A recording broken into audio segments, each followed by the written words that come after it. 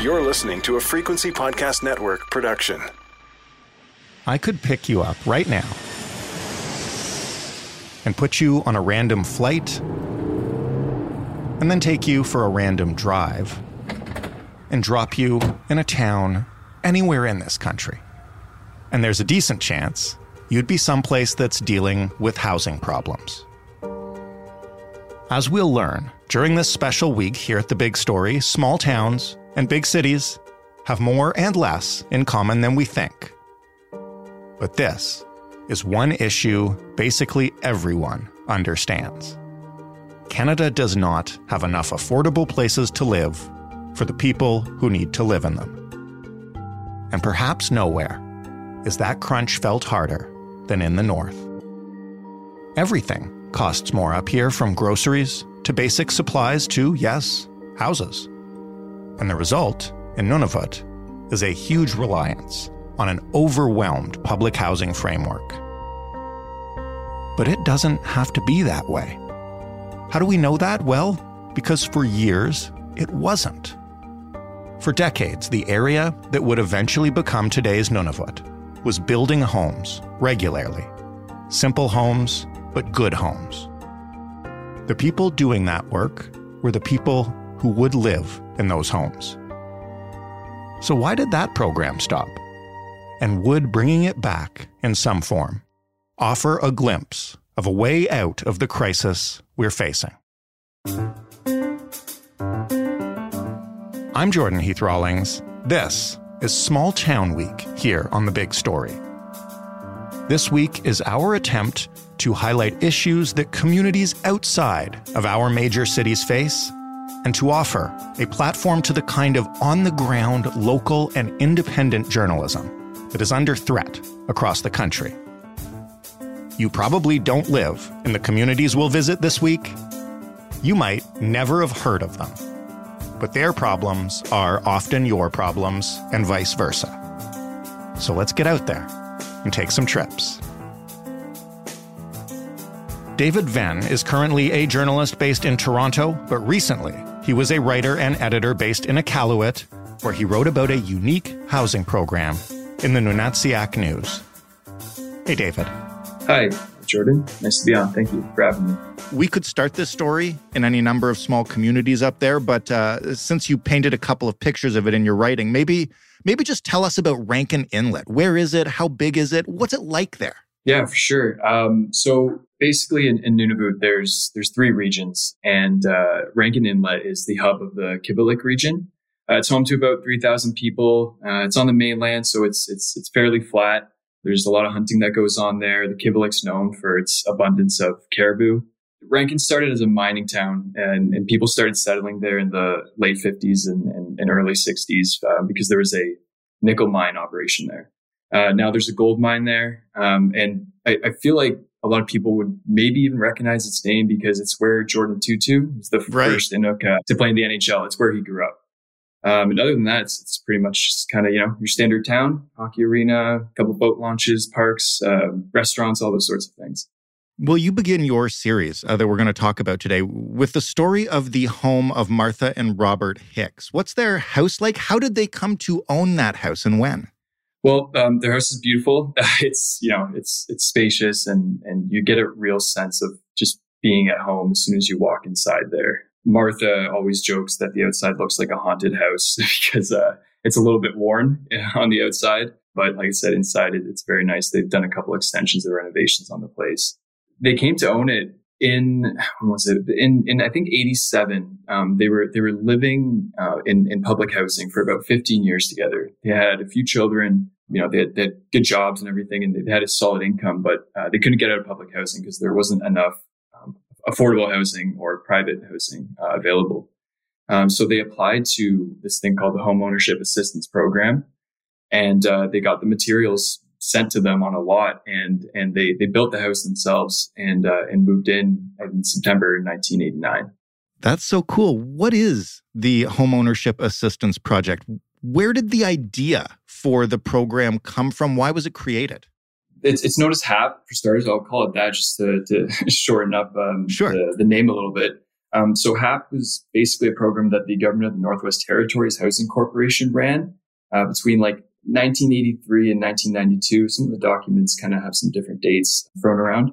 Basically just traded home ownership for sweat equity. So clients could apply for the program. There was just a number of criteria you had to hit. You had to be, over 19 years old. You had to be, living in the territories, among a few other things. And you could apply for the program, get a plot of land from the hamlet, and 8 months later, the GNWT, the government of the Northwest Territories, would ship up a bundle of materials in time for the summer and early fall building season. And the clients would build their own home. They would often have some guidance from a supervisor or project coordinator. Friends and family would often help. And that home would just be theirs. The government they were giving residents a 5-year loan that would be forgiven. And if at any time the house was sold, you would have to pay off the balance of that loan. So you mentioned they would get some assistance or supervision, or friends and family would help. I am not a handy person at all. I imagine that living up there, you're probably a little more handsy and hands-on by nature, but how does it work practically in terms of the more complex parts of building a house? And here I'm not talking about, putting up the drywall or the walls, but talking about load-bearing stuff, electricity, plumbing, the kind of stuff that would probably baffle a lot of beginners. Yeah, for starters, I moved up there and I am not too good with my hands either. So it's funny that you mentioned that. I was definitely sitting there speaking with some of the people that I spoke with, and when they were telling me just the simplicity around, I built this house. Right. It was not a big deal for them. They were just like, yeah, I built the house. We could put the house up in a month or something. To me, that was kind of mind-boggling. The plumbing and electricity, the GNWT would actually hire an electrician to come around and do that part of it. Similarly, it would be this kind of same thing with plumbing, although I do believe that some people actually did their own plumbing. When I first moved up north, I kind of realized how useless I was in terms of surviving and being able to do some of those more practical things, because a lot of people up there were just able to build a home. They build lots of stuff with their hands. They've had to, Inuit have had to survive up there for a very long time. And they just kind of learned to adapt. And it was almost like a natural ability for some of them. As far as the structures of the homes went, they were, fairly simple. I wouldn't call them, glorified cabins, but they're not huge, monstrous homes with a lot going on. Right. They're kind of basic structures, and people, like I said, were just kind of able to build them. Now, that being said, there, of course, were some clients that didn't have previous building experience, and that tended to be an issue sometimes. But, often that was met with having friends and family come over. We're talking about small communities here where your next door neighbor is your brother and your cousin. And so everyone kind of pitched in a lending hand to help build these homes. You asked about how the program started. It's pretty interesting. I think it was in the 1970s. Around that time, the federal government had come to own most of the housing units in the Northwest Territories, which, by the way, at the time included Nunavut, up until April 1997. Right. Basically, since the government owned all this housing, the government wanted to find ways, the territorial government, to start increasing private ownership over homes, but they didn't know how to get it done. And there was a group of people who basically beneath the tree line started chopping up trees and milling them and building their own homes out of it.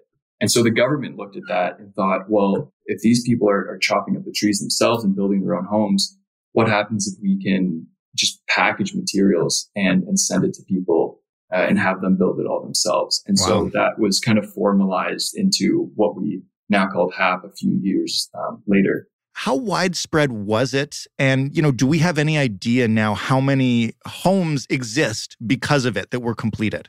According to some government documents, there were just over 1,000 HAP houses built in the decade, spanning 1983 to 1992. And it was throughout all the Northwest Territories, as I said, included Nunavut at the time. Right. And so that's pretty far. That's over 50 communities between them. And obviously some got some more, some got less. But when I was walking around Rankin Inlet, they were almost like cul-de-sacs, just filled with HAP houses of people who passed them on from one generation to the next, or who ended up selling them once they couldn't afford the bills anymore. Once you talk to anybody, you could drive around town, they'll just start pointing to all the half houses. No, that's a half house. That's a half house. It's in the minds of so many people in the community. As we consider programs like this as potential solutions or partial solutions to housing crises around the country, the first question I know that will come up is cost. This sounds really expensive. You mentioned that previous to HAP, the government owned most of the housing. How did the cost of the HAP program compare to creating more public housing or housing more people that way? So in 2022, NHC spent $161 million to build 175 public housing units. And that's, roughly $923,000 each, which is a lot of money. We're talking like apartment style units here, multiplexes, that sort of thing. And beyond that, it spends a ton of money, obviously, on maintenance and utilities and other expenses. It was $224 million in 2022. And the corporation really doesn't get that much back in rent payments. Last year, they got $17 million back. So that's just 7.8% of the maintenance and utility costs. And then you look on the flip side, the government spent $75 million in total on HAP. And each house cost about $70,000. But adjusted for inflation, that's $130,000, today. That's just a huge difference. I mean, $130,000 for a house compared to roughly $923,000 for a house. And to be fair, that doesn't include how the price of materials in a post-COVID world. So that would be an added expense, but we're still talking, a huge discrepancy between those two numbers. And I think one glaring point in all this is that if HAP were to come back, the money that would be saved on trying to promote home ownership, it would just be astronomical. You could that money that you would save could then go towards more public housing units, which the territory needs anyways. And it's a way to basically offload people into public housing that are very much so suited and would love to be in their own house. It's just there's no option available for that to happen. We've been speaking about this program in the past tense, and you just mentioned if HAP were to come back. What happened to it? If it's such a good program and so popular and, the money makes sense, why isn't it still around? I asked so many people this when I was doing all the interviews for the series, and no one really knew why. It was just like, well, it just kind of disappeared one day. I later learned that the government's point of view on it was that there weren't enough people to build the homes anymore. What we were talking about at the beginning of the interview, Jordan, with people being able to build the homes. Apparently that just kind of ran out and, people didn't have the skills necessary. The government was growing increasingly frustrated with the skills that people had or lack thereof, to build these homes. What happened was they just decided to cut the program in favor of a few other housing programs. And that was it.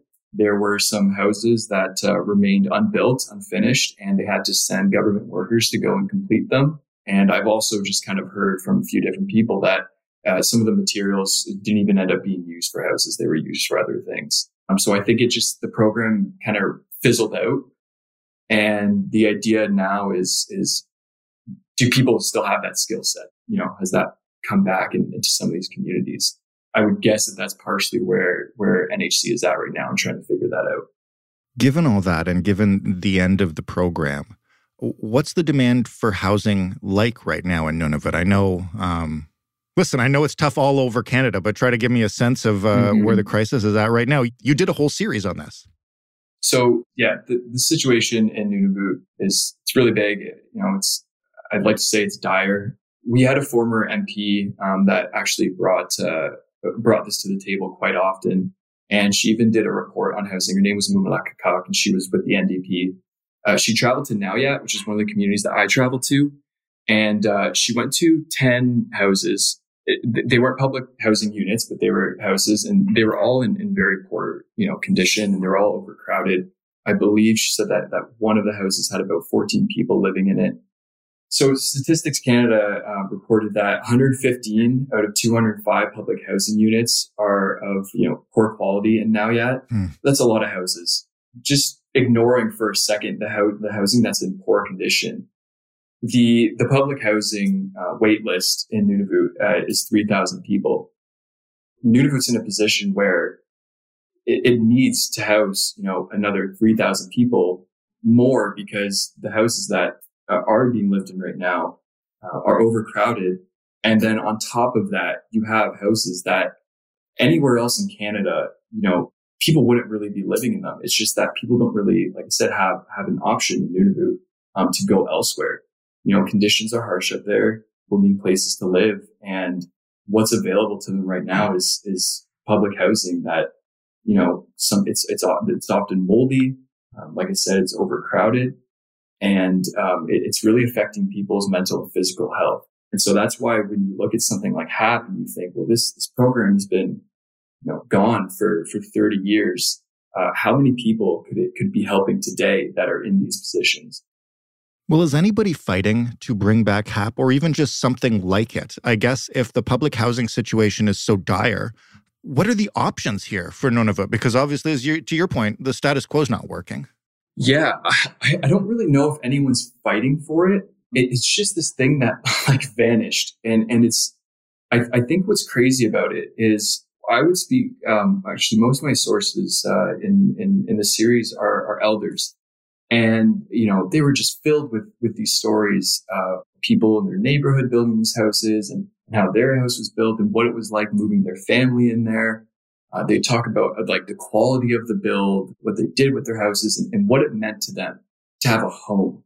It is something that so many people in Canada take for, they speak about it, in such high regard. And then I actually spoke with some younger people in Rankin Inlet, and I asked them about HAP. These are people in their 20s and early 30s. And some of them didn't even really know what I was talking about. They mentioned they had kind of heard of the program. They didn't know much about it. Some of them didn't know at all. Others kind of knew that the house that they grew up in, was their parents. Their parents, got the house through HAP. And I think that's part of why bringing this kind of series and bringing this sort of story to the forefront was so important. Is because it's almost like people wouldn't even know what to fight for. Who knew that there was a program, 30 years ago that worked better than any program the government of Nunavut is using today, but it just doesn't exist anymore. And as far as anybody could tell, no one was trying to bring it back. Right now, like I said, the options to get a house in Nunavut are, if a house goes up for sale, it's incredibly expensive, and houses don't go up for sale very often. You would have to be fairly wealthy to build your own home up there with the cost of materials, the cost of shipping them up there, getting the land, which is a whole other issue because a lot of the infrastructure in some Nunavut communities, in particular Rankin Inlet, isn't up to snuff to take on the capacity of a bunch of new homes. When a multiplex gets built, at least you can fit in 30 units or 10 units or 5 units or something into a multiplex where they can start to figure out how they're going to get water and get rid of sewage and that sort of thing. But to build your own home, those things just aren't really, really possible. The last thing I want to ask about, and, maybe bringing back the program in its former capacity is impossible, but the legacy of a program like that, it's something you kind of touched on a tiny bit. What kinds of stories do you hear from the community about what it's like to build your own home and then own it in a place where public housing is everywhere?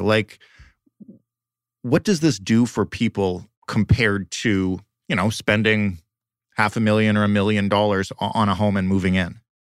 Well, I think in Nunavut specifically, and in the third part of the series, I introduced Bill Reese as an ecologist at UBC, and he talked a lot about the secondary benefits of HAP. You get the house, but what else are you getting?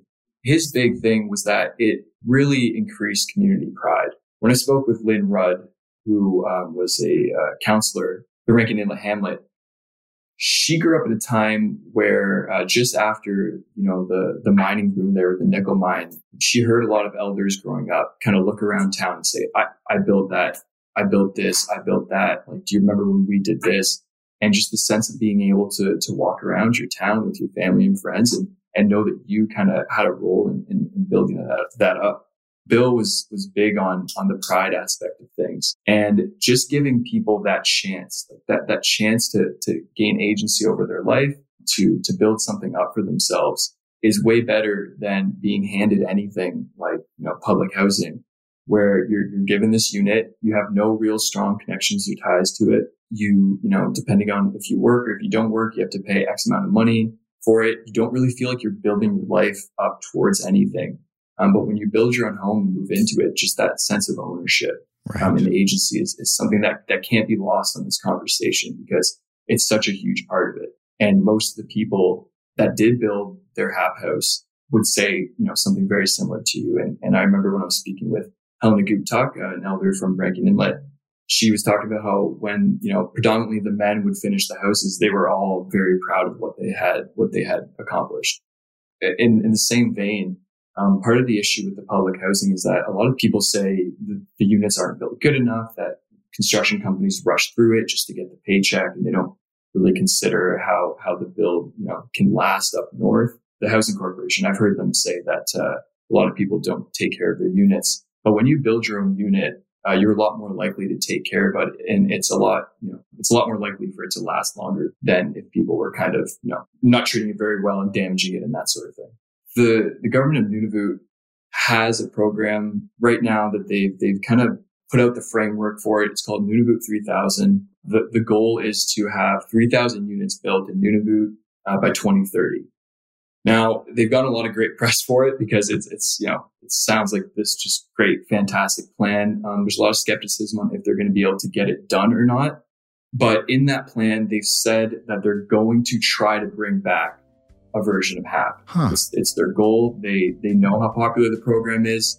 They think that they might be able to do it in some capacity, but they haven't done all the studies on exactly how it will be done yet. So it's a loose promise. So by 2030, hopefully, if we're talking about this again, you know, we'll have some different ways to describe the Nunavut housing situation, because hopefully there will be a lot more affordable houses. There'll be some, you know, market price houses, some transitional homes, and ultimately maybe HAP will be a part of that. It'll be fascinating to watch, and it's great to talk about the housing crisis in a way that can focus on solutions. So thank you, David. Of course. Thanks, Jordan. David Venn, writing in the Nunatsiaq News. That was The Big Story, episode 1 of Small Town Week. I hope you'll stick with us as we visit towns across the country and find some truly unique stories and solutions. You can find every Big Story episode at thebigstorypodcast.ca. You can always talk to us on Twitter at TheBigStoryFPN. You can always write to us. The address is hello@thebigstorypodcast.ca, and you can call us 416-935-5935 and leave us a voicemail. The Big Story is in every podcast player. If it lets you, please rate and review and tell your friends. Thanks for listening. I'm Jordan Heath Rawlings. We'll talk tomorrow.